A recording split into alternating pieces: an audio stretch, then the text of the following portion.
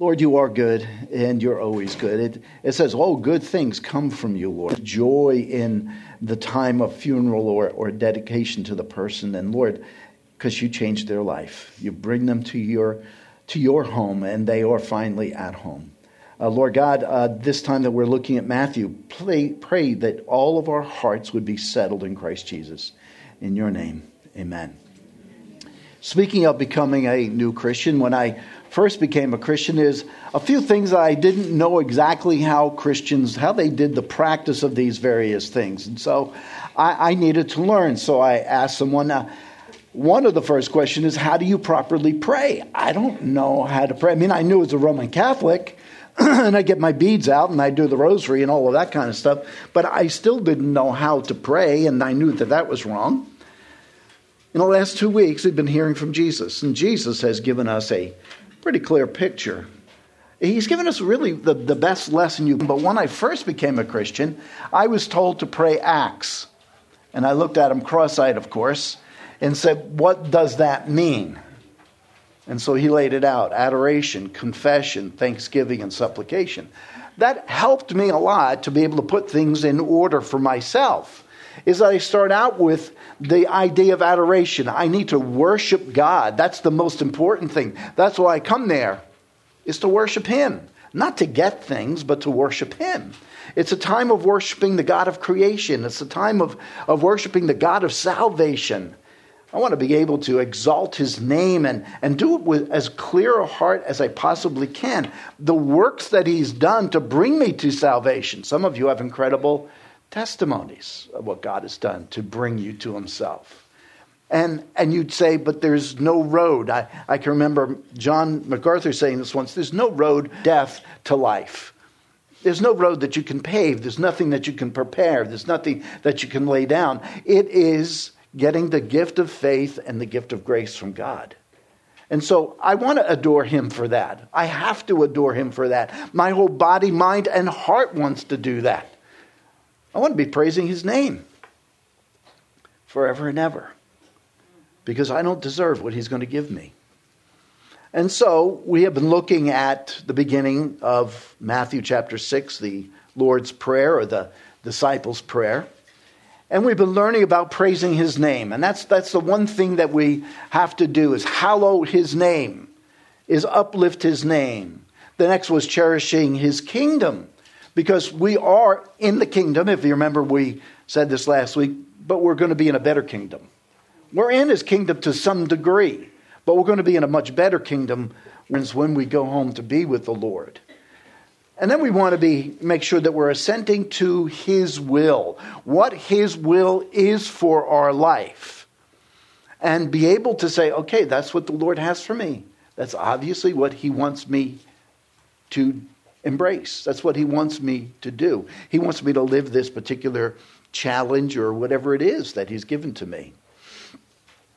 I don't normally do this, but I want to give you a quote from R.C. Sproul. When I say I don't normally do this, not in the prelude to the message, but R.C. Sproul said this, quote, I've noticed over many years that as we grow in the discipline and in the delight of prayer, it seems that we naturally spend more and more time on this element of prayer, adoration. You see, because you realize how unworthy you are to get anything. You just want to spend your time adoring Him and thanking Him for the works that He's done in your life. That's where we need to spend our time when we get on our knees, is to be adoring Him and thanking Him for all that you have. Now, another side that while this passage we are studying is giving instruction on prayer, it doesn't give everything on prayer. And then one of those things, the subject of thanksgiving, you don't see that necessarily clearly in the Lord's Prayer. We don't see that, but I believe that that's part of what we need to be praying.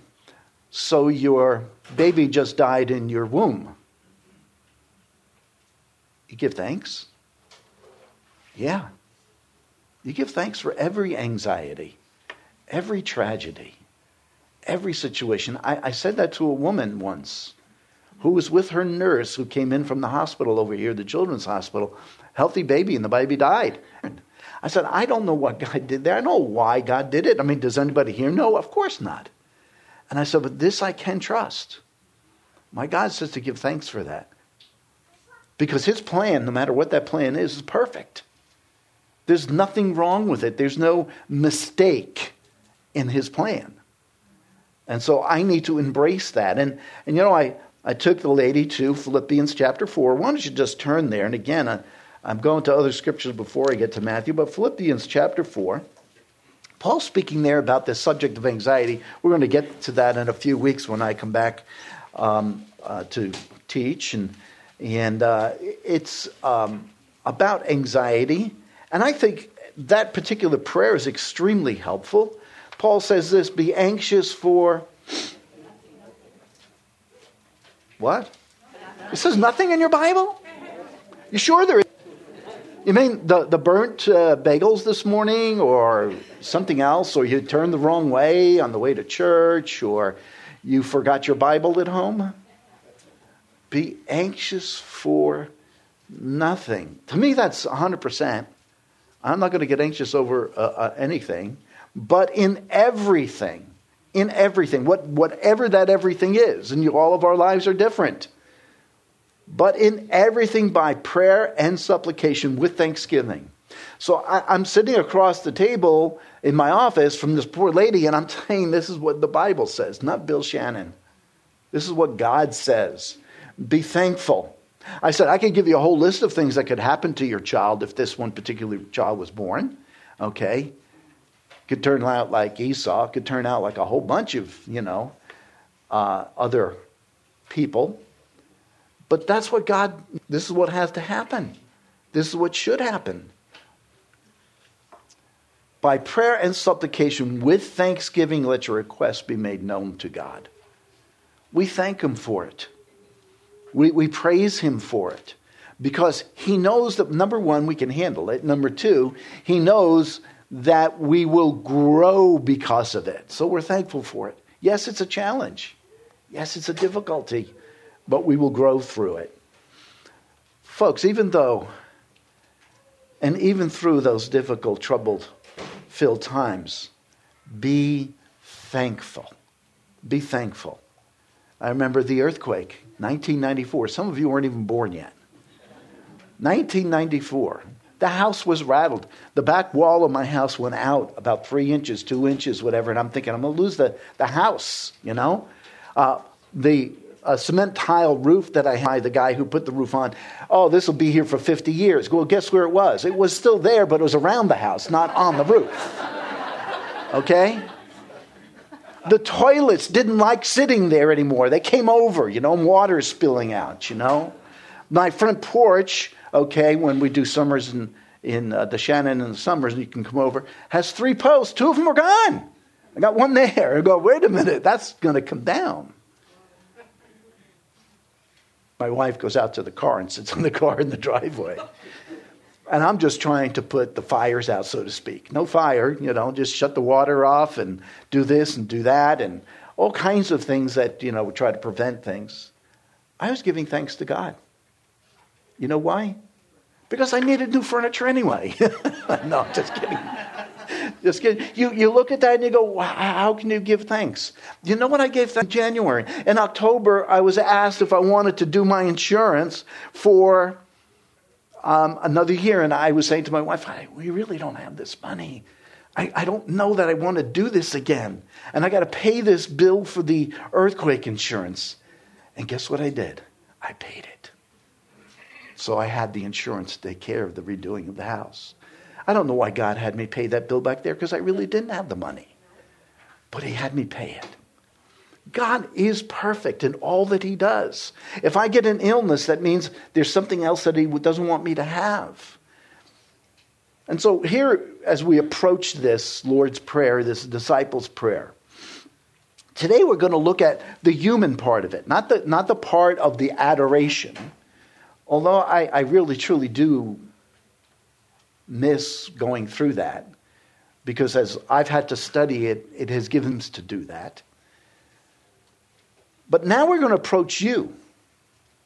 The person who's sitting there saying the prayer, he's now going to start praying for himself and maybe even for us as a whole. And so I know that I can't do anything about earthquakes or tsunamis, as we were joking there, or volcanoes. But I know this, I can trust my Lord, no matter what it is. So let's read the passage. And I'm going to start in Matthew chapter 6, verse 9, not reading from the top there, but in verse 9. And it says, Jesus says this, he says, "Pray then in this way, Our Father who is in heaven, hallowed be your name. Your kingdom come, your will be done on earth as it is in heaven." We've already looked at that. Wonderful. "Give us this day our daily bread, and forgive us our debts as we also have forgiven our debtors. And do us into temptation, but deliver us from evil." Verse 14. "For if you forgive others for their transgression, your heavenly Father will also forgive you. And if you do not forgive others, then your Father will not forgive your transgressions." One of those words that I know in the scriptures that is so potent, so important for all of us, married, unmarried, young, old, doesn't matter. Forgiveness. We're going to talk about it this week, and next week I'm going to do a special just on forgiveness, because people don't even understand how to give forgiveness, why to give forgiveness. Well, what does it mean when you give forgiveness? What does reconciliation look like? All of those kinds of things. People are ignorant about those things. And so I want to go through that in addition to what we're doing here. So in this passage, Jesus is going to give us 6 petitions. He's given us 3 already. He says, "Our Father, hallowed be your name. Our Father, your kingdom come. Our Father, your will be done." We've already looked at those. If you need to, if you haven't been here, go and listen to that. I don't know. My heart is enriched when I study it for sure. Now, the second 3 petitions have to do with needs and necessities. Notice what I'm saying, needs and necessities. These petitions are dealing with the essentials of man, both his physical and his spiritual. That's what he's going to be talking about here, both spiritual and physical. We are instructed, first of all, to ask for bread, which is the maintenance of life. That bread you need. Second, you're also asked or told to ask for forgiveness, to deal with your past sin, to deal with your current sin, is to help for future temptation. And so here's petition number 4. And I like to put it in the way that Jesus has. "Our Father, give us this day our daily bread." In this world today, we don't have too much of that need and necessity for daily bread. But I've been to India. I see people starving on the street. I know there are people starving on the street. They got a cow walking by and they still are starving on the street. That's the sad part about it. But in ancient world, it was different. The worship and the exaltation of God is now replaced with a human focus here, folks.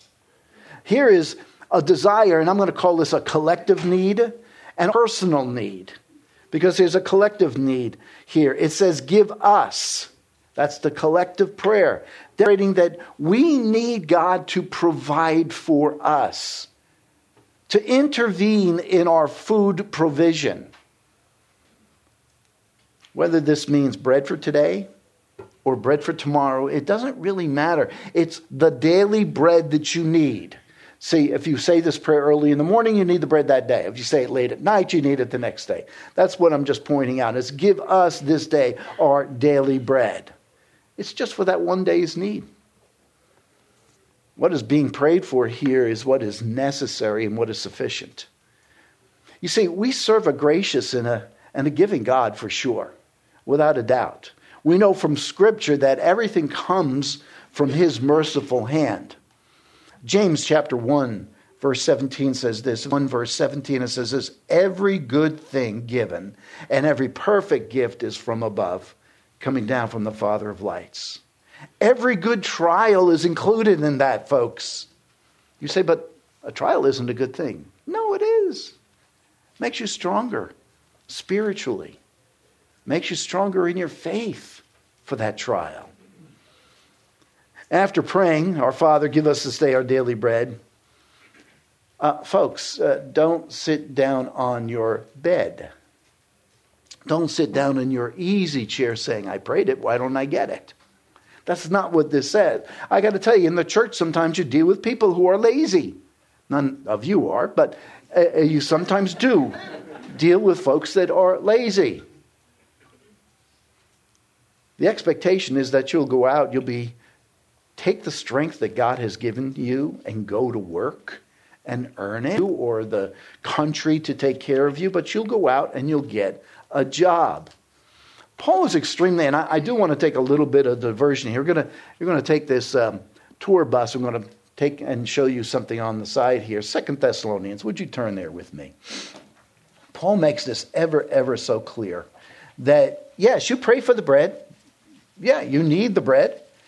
But at the same time, you go and do something about it. You don't just sit there and wait, well, where's the bread? The manna's not coming today. I wonder why. But 2 Thessalonians chapter 3, verse 6, it says this. 2 Thessalonians 3:6. Now we command you, brethren, in the name of our Lord Jesus Christ, that you keep away from every brother who leads an unruly life and not according to which you receive from us. What is that?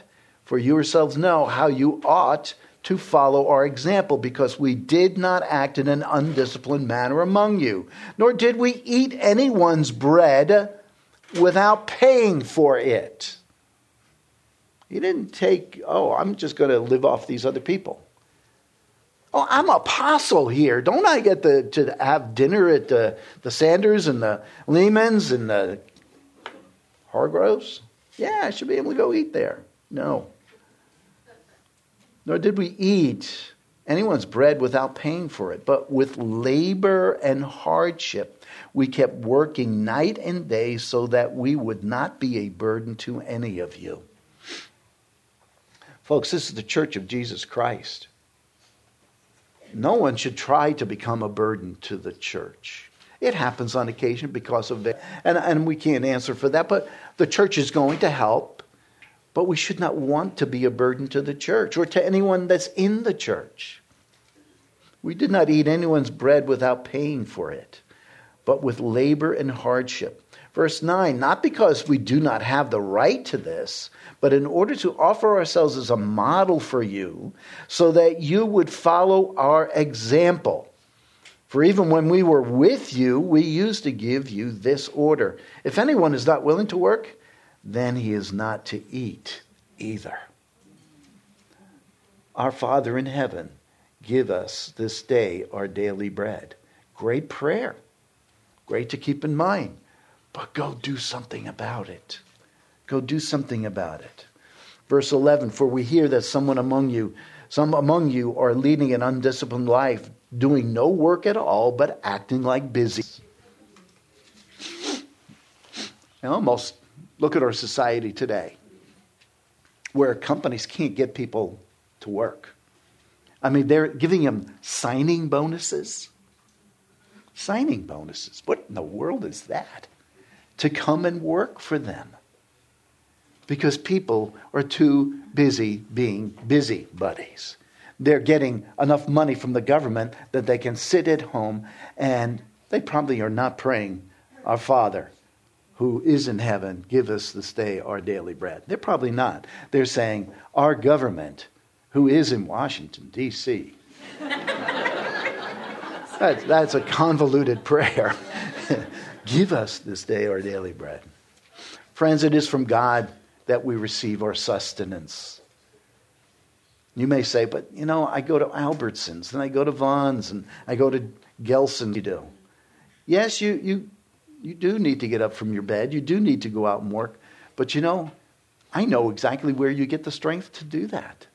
Do you know where you get the strength? Deuteronomy 8:18. Deuteronomy 8:18. You see, you need the strength to go out and get out and go to work. And there's all kinds of jobs working. My son-in-law, who's in insurance, hasn't had to leave his house in 2 years now. Almost 2 years. In March, it'll be 2 years. He doesn't have to leave his house because he can do everything on the computer. I don't know that kind of job. Okay, he just does it on the computer, and people answer him and all of that kind of stuff, and he then answers his bosses and all that. And he gets paid to sit at home and not even drive his car to get to work. I'm not jealous much. But Deuteronomy 8:18, you shall remember Yahweh your God, for it is he who is giving you the power to make wealth. He gives you the strength to make wealth. It's a gift from God to be able to do that. And so he gives that to you. So the implication in this prayer, and there is an implication here, folks, that they're praying for their daily bread. And they do it daily. You know why? Because they didn't have cupboards at home full of food. Okay? They didn't have preservatives. They didn't have a refrigerator. They had to get it daily. Okay? It was something that they went down to get. There was no excess food around. You know, a little boy comes in and says to his dad, I'm hungry. You know, go kill a lamb. Bring it in. I mean, that's what it was. Or whatever other animal. And I don't want to start picking on my favorite animals, but you just go out there and bring it in, we'll eat it. You know, when I first used to go overseas, this is years ago, and I'd be staying at one of our missionaries' homes, and I'd be getting up early in the morning, and you know what I would see is the couple of the folks would be going out, and they would be going to get the daily bread. You know why? They didn't use preservatives. This bread was mucho good. They didn't have it left over, and if they did have it left over, it went to the birds because it had no preservatives in it. That's what Israel was working with. They didn't have local bakeries in Israel. Most likely the wife in the household had to get up early and had to put everything together so that they had to have the stuff to put it together. They had to have the grain. They had to have the flour, whatever else goes into making bread. I have no idea. I just like it. So there's no preservatives, no refrigeration, and they needed God's provision each and every day. Now, there's a man back in Proverbs. His name is Agur. So I'll turn back there to Proverbs chapter 30. And he has some wise, very wise words for us in this fourth petition to God. And in Proverbs chapter 30, starting in verse 7, he understands in his prayer to God, he says, there's two things I ask of you, God. There's two things I ask of you. Do not refuse me before I die. Keep deception and lies far from me. Don't have to put up with that. Don't keep it in my heart. Give me neither poverty nor riches. Now, some of you may not say that. I want riches because I want to do a lot of things. I mean, you know, I have a lot of plans. No, he says, no, neither poverty nor riches.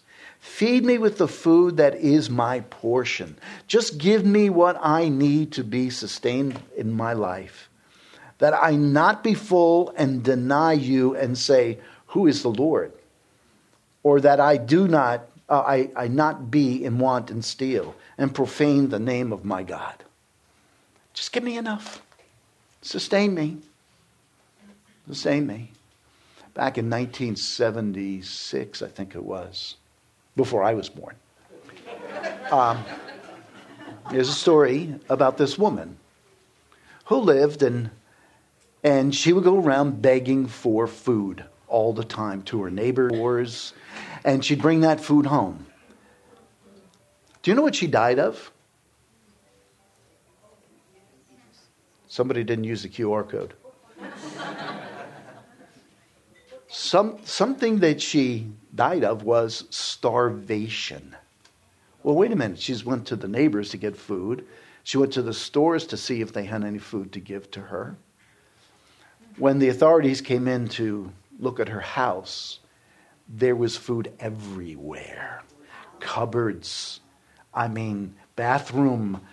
I mean, the shower. Everywhere there was food. But she never ate it. She had 2 bank accounts, and one of them she had $600,000 cash. The other one she had all kinds of stocks, bonds, and all kinds of other things, $200,000. She died of starvation, and she was a millionaire. Give me more, give me more, give me more. See, that's the heart of somebody who doesn't trust. He gives you enough.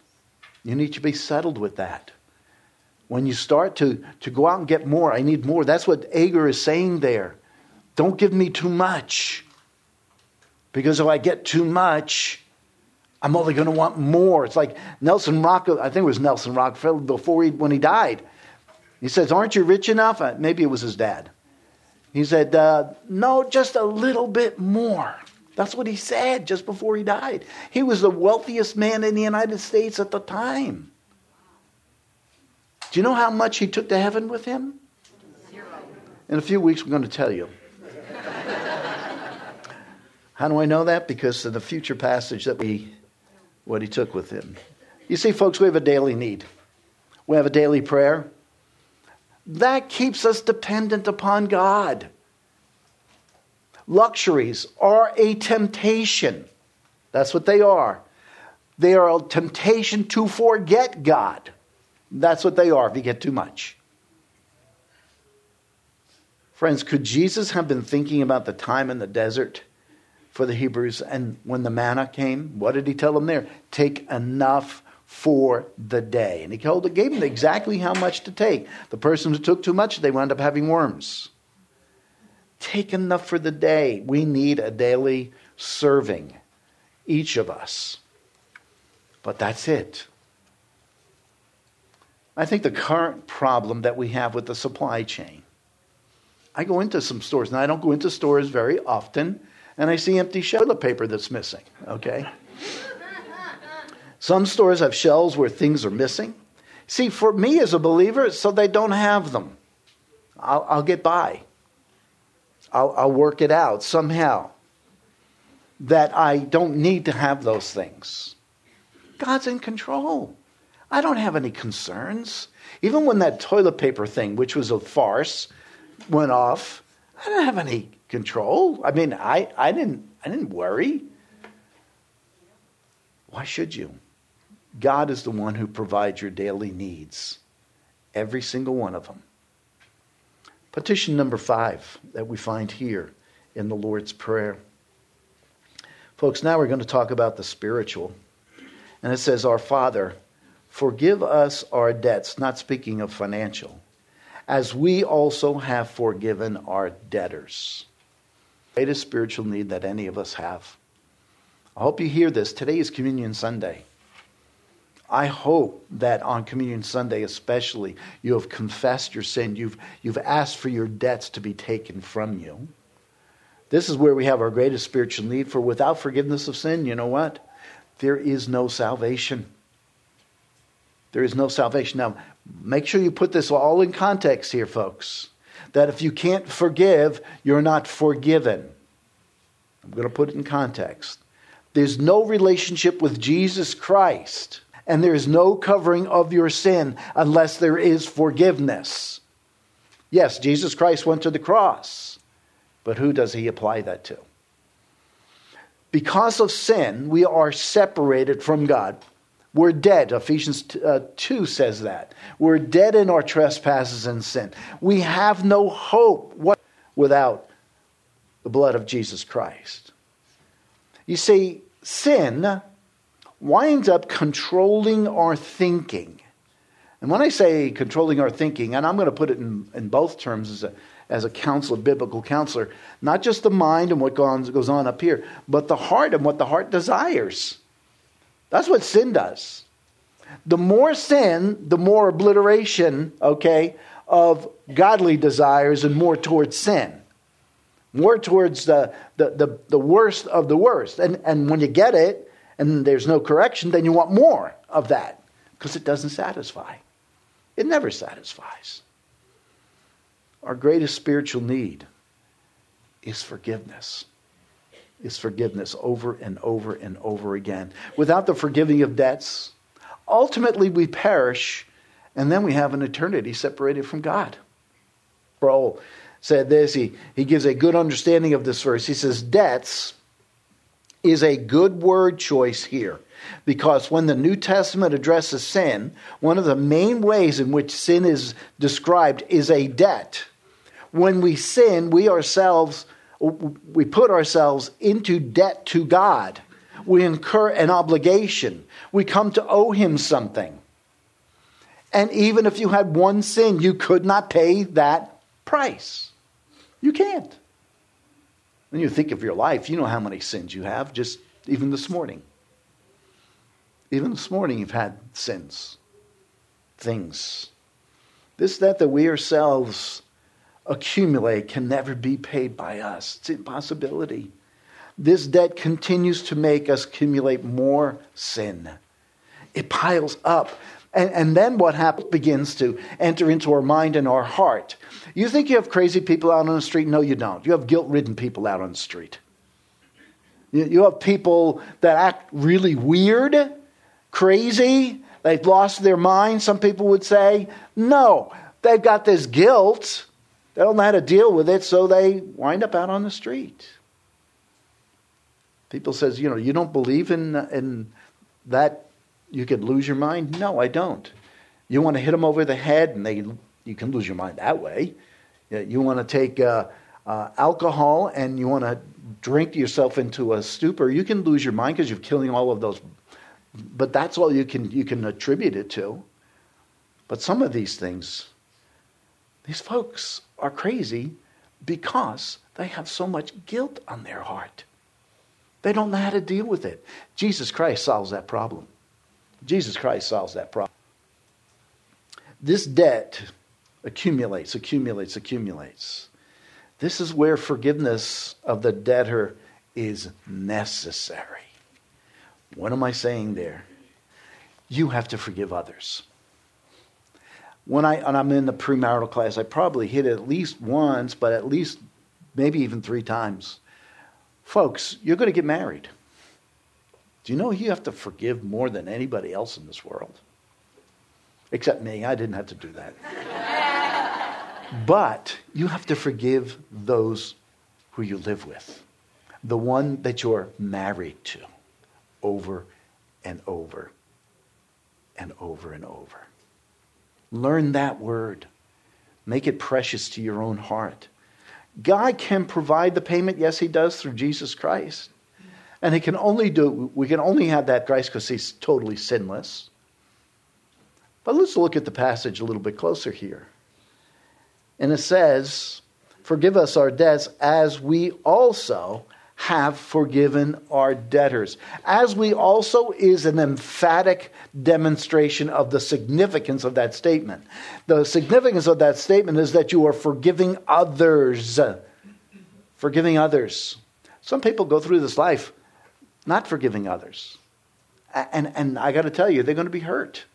They're going to be hurt tremendously. Be free with your forgiveness. I think I've told you the story. A few years ago, a man came into the prayer room. And he says, I've hated your guts for 15 years. I said, well, I forgive you, but who are you? I'm serious. I had never met the man before in my life. And he told me that. No, I just hated your guts. Why? And I said, well, first of all, you don't need to ask me for forgiveness, does he? Because he didn't sin against me. He sinned against the holy God, who knew that he had that in his heart. You ask forgiveness as far as it is known. I didn't know that he didn't. And I said, look, I forgive you. You're my brother. I matter of fact embraced him when we got finished in the prayer room. You see, those seeking forgiveness must have, listen to this, those seeking forgiveness must have taken an action of forgiveness to others. They need to respect the other person and forgive them. But I don't know that they really mean it. It's not up to you. It's not up to you. It's up to God. You don't have to go through a cross-examination to find out if they're really, truly wanting forgiveness. That's not what you're there for. Forgive them. And I'm going to take you next week and to show you some passages where the apostles thought it was impossible. And they just said, this is too difficult for us. That's what they said. You see, I want you to understand this, and this is very important to understand this. Please understand, you do not receive forgiveness because you are granting forgiveness. At the same time, you do not receive forgiveness without forgiving others. That's what it's about. It's not an act that you do to get forgiveness from God. It is that you don't get forgiveness if you don't do it. If you don't do it. Now, let's say you're married to somebody who doesn't recognize their sin. Forgive them anyway with a heart of forgiveness. That's what you do. And we'll talk about that tomorrow. Next week. Matthew chapter 18 tomorrow. Yeah, they used to have church every day. I know. Matthew chapter 18. Yeah, yahoo. Matthew chapter 18. You need to turn there. We're going to look at that for a little bit. Matthew 18 verse 21.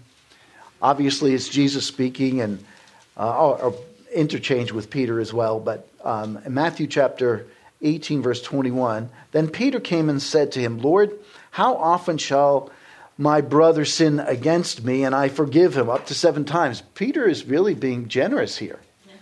7 times. Do you know that it was once and then their relationship was over in the ancient world? You're dead. Up to 7 times I got to forgive my brother? Jesus said to him, I do not say to you up to 7 times, but up to 77? In my book, that's 490 times. Do you think at the 491st you give up? No. No, because that's per day. And not only that, but you see what Jesus is trying to do here. He's trying to show him that this is a perfect number, and it's extraordinary that you keep doing that. You know why? Because God does that. Now, verse 23, we're going to get started. For this reason, the kingdom of heaven may be compared to a king who wished to settle accounts with his slaves. It's given a parable here. Something to compare here. When he had begun to settle them, one who owed him 10,000 talents was brought to him. But since he did not have the means to repay, his Lord commanded him to be sold along with his wife and children and all that they had, and repayment to be made, obviously to him. So the slave, have patience with me, and I will repay you everything. And the Lord of that slave felt compassion and released him and forgave him the debt. But that slave went out and found one of his fellow slaves who owed him 100 denarii, and that's a day's wages. I think it's nothing compared to what he got released from. I'm sorry, it's 100 days' work. And he seized him and began to choke him, saying, "Pay back what you owe." So his fellow slave fell to the ground and began to plead with him, saying, "Have patience with me." Same words, "and I will repay you."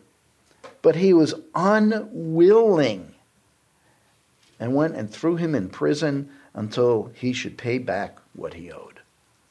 Oh my goodness. Ungrieved, and came to and reported to the Lord all that had happened. Then summoning him, his Lord said to him, "You wicked slave, I forgave you all that debt." By the way, his debt, 1 talent, was worth 15 years of work.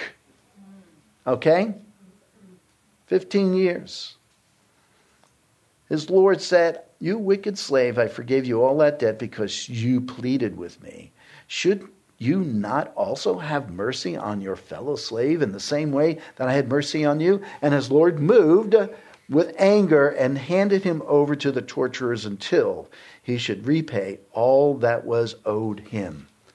My heavenly Father will also do the same to you, if each of you does not forgive his brother from your heart. Again, these are the words of Jesus, not Bill Shannon. These are the words of Jesus, not Grace Community Church. Forgiveness is you need to be forgiving others. But I got this problem. She's always sinning against me. That's what I hear from men in my counseling experience. I hear from the wife, but he's always sinning against me. Forgive. Forgive. I mean, there are some sins, that will be treated and dealt with. Okay? But you forgive over and over and over again. You see, God's forgiveness was withdrawn in this parable when the one who was forgiven a great debt did not forgive that small debt. When I got saved and I was being discipled by this man, he was actually a pastor here at Grace Church. He says, have you seen anybody that you haven't dealt with, haven't talked to? And I mean, there were some things that I had done in my life. And so I started making phone calls. I started making, we didn't have email in those days. But I started making phone calls. I wrote a letter in one particular situation, just seeking forgiveness for those things. I had that happen with a counselee that I had. He's on wife number 3. He had come to faith in Christ, and he had all of these people that he had problems with, and that's what we started to do, is send out letters, making phone calls, seeking forgiveness from them. I said, because not until you ask for that forgiveness can you be given that forgiveness. And if you're not forgiving them because you have that resentment against them in the first place, you got to deal with it. You got to deal with it. And folks, that's what ruins relationships. And that's even sometimes in a family you can ruin relationships. Make sure you deal with those issues as quickly as you possibly can. And if today, just before communion, you think of one, then maybe you don't take communion today, but you go and deal with that person. Maybe they're sitting right next to you. Take some time and ask them for forgiveness, and make sure you tell them what it is that you sinned against them and how you sinned against them, what you're going to do to change it next time so it doesn't happen. God's forgiveness was withdrawn. Even those saved still need to have their debts forgiven daily. We need that continuous debt forgiving even after salvation. When my children were little, this is when they were still home, I told them, come to me. Tell me what you've done wrong, how you've sinned, whatever it is that you've done wrong, before I discover it. If you do that, you receive grace there by coming to me. But if I have to discover it after the grace is gone and I've got to deal with it a different way, just what the passage that says you have to spank your children comes in play. Folks, go quickly. Settle those debts. While our Father in heaven knows your sin, He knows all of them. He knows even the thought-thin sins that you have. He wants you to come to Him readily and quickly with your sin. Our Father, forgive us our debts as we also have forgiven our debtors. What does God do with that sin? What does God do with that sin? You look at Psalm 103. I'm not going to have you turn. He says, He sends it as far as the east is from the west. Wait a minute. You can't get near there if they're going from as far as the east is from the west. You see, your Father has compassion on His children. He cares about His children. Yahweh loves with a great compassion. He sends them away. Now, folks, when God removed your sin at salvation as far as the east is from the west, He sent it away. He still expects you to come to Him each and every day with your new sin. Nehemiah, don't turn there. We don't have enough time, but I just want you to hear this. Nehemiah 9:17. But you are a God of forgiveness, gracious and compassionate, slow to anger and abounding in loving kindness. Now, if you read the Old Testament, you see He's rich in loving kindness. You see that word loving kindness all over the place. It's that Hebrew word hesed, and it's an abundance that He had forgiven Israel over and over and over and over again. But you know what, folks? In Jeremiah 3:8, He still divorced Israel because of their adulteries. He cut off the relationship. Yes, they're going to be come back, but he cut off the relationship. God forgives over and over. Therefore, I don't have to worry. I can continue to go on with my iniquities. I can continue to look at the porn. I continue to steal from the store. I can continue to drive faster than 30 miles an hour. Nobody drives 30 miles an hour.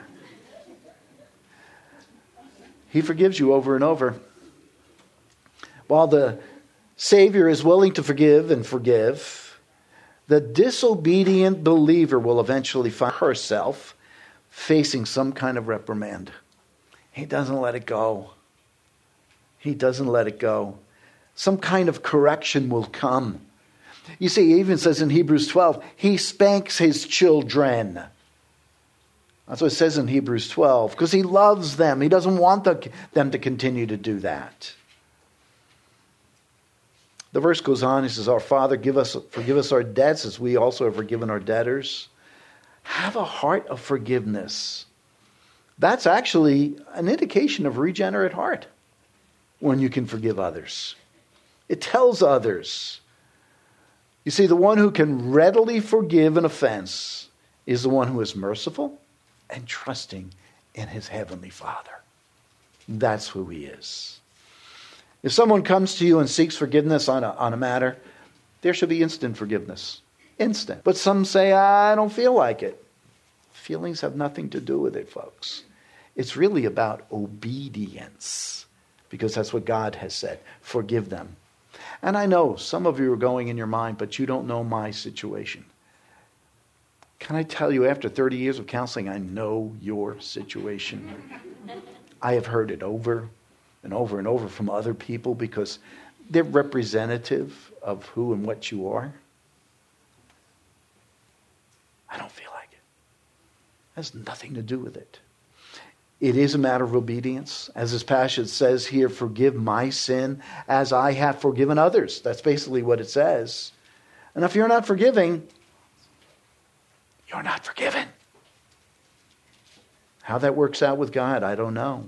Look at Matthew 6:14. We'll skip over the petition number 6. But Matthew 6:14 says this, for if you forgive for their transgression, your heavenly Father will also forgive you. I mean, that's just another affirmation of what I've been saying here. But petition number 6, and I just got a little bit of time. It says, our Father, do not lead us into temptation, but deliver us from evil. First observation here, folks. You got to understand. God cannot and God does not lead us into temptation. It's an impossibility. I know that from James 1.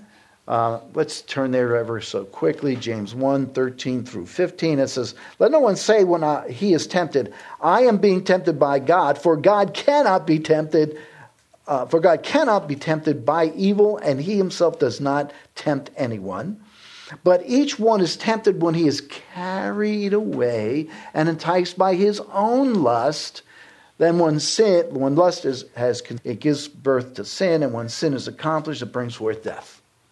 It's you. You're the problem. But why does it say that in the passage? Here's the problem, folks. Hopefully we can solve it for you today. It's the word temptation. In your mind, you got this picture of what temptation is. There's some money. I'm tempted to take it. This verb, perizine, is better translated test. Or maybe even trial. Rather than temptation. Temptation has the implication that there is an attempt to seduce to evil. That's the implication that you hear. 21 times this particular Greek word appears in the New Testament. I try to stay away from the Greek so I don't get you all upset or whatever.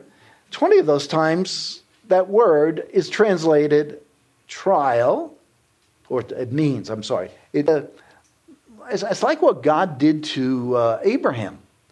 Remember in Genesis 22, he says to Abraham, take your son, your only son, and sacrifice him. That was a test. And that's what actually the word that in the Hebrew is there. It says test. Take him to Mount Moriah and I want you to sacrifice him. Matthew chapter 4. Matthew 4 verse Then Jesus was led by the Spirit into the wilderness to be tempted by the devil. Are you serious? You mean the Holy Spirit is in cahoots with the devil to tempt Jesus? No. He was not tempted. It was a test, basically, to show after 40 days of keeping himself from food. And what did he test him, and how did he win? Scripture after scripture after scripture. Folks, the temptations that we have, they come. The tests, basically, let's call them that, is to help you grow as a believer. That's what it's to do. It's to grow you as a believer, to see your reliance upon God the Holy Spirit, God the Son, and God the Father. To see your reliance upon the Scriptures. That's what it's testing you to see. That trial is brought to grow you. 1 Corinthians 10:13. No temptation has overtaken you such as is common to man. But God is faithful and will make a way of escape. Could you imagine? Even with that takes a way of escape so that you can get out of it. I always say to the guys and the gal, where's the escape hatch? Look for that. Tell me, do you have any escape hatches? Try to find them when you get there. What do you need to do? And depending upon the situation, he'll tell you what you need to do, obviously. He'll provide a way of escape so that you'll be able to endure it. Why does he want you to endure? Because he wants to make you more and more and more and more faithful. He wants to grow you as a Christian. He doesn't want you to stay in one level. It grows us. Temptation is there to strengthen us, strengthen our resolve. Am I truly his? I get some folks coming into the office sometimes, and they wonder if they're Christians. They've been here for 25 years. Why would you wonder if you're a Christian? You go to Sunday morning, Sunday evening, go to a fellowship group, maybe even the best one. And you're wondering, well, because their sin keeps taking over, their sin keeps taking over, their sin keeps taking over. And they wonder, am I his? Am I his? So how do we fight that? Accountability is one way. We flee is another way. Memorize is another way. I mean, there's all kinds of things. Folks, I hear people chattering outside, which tells me something.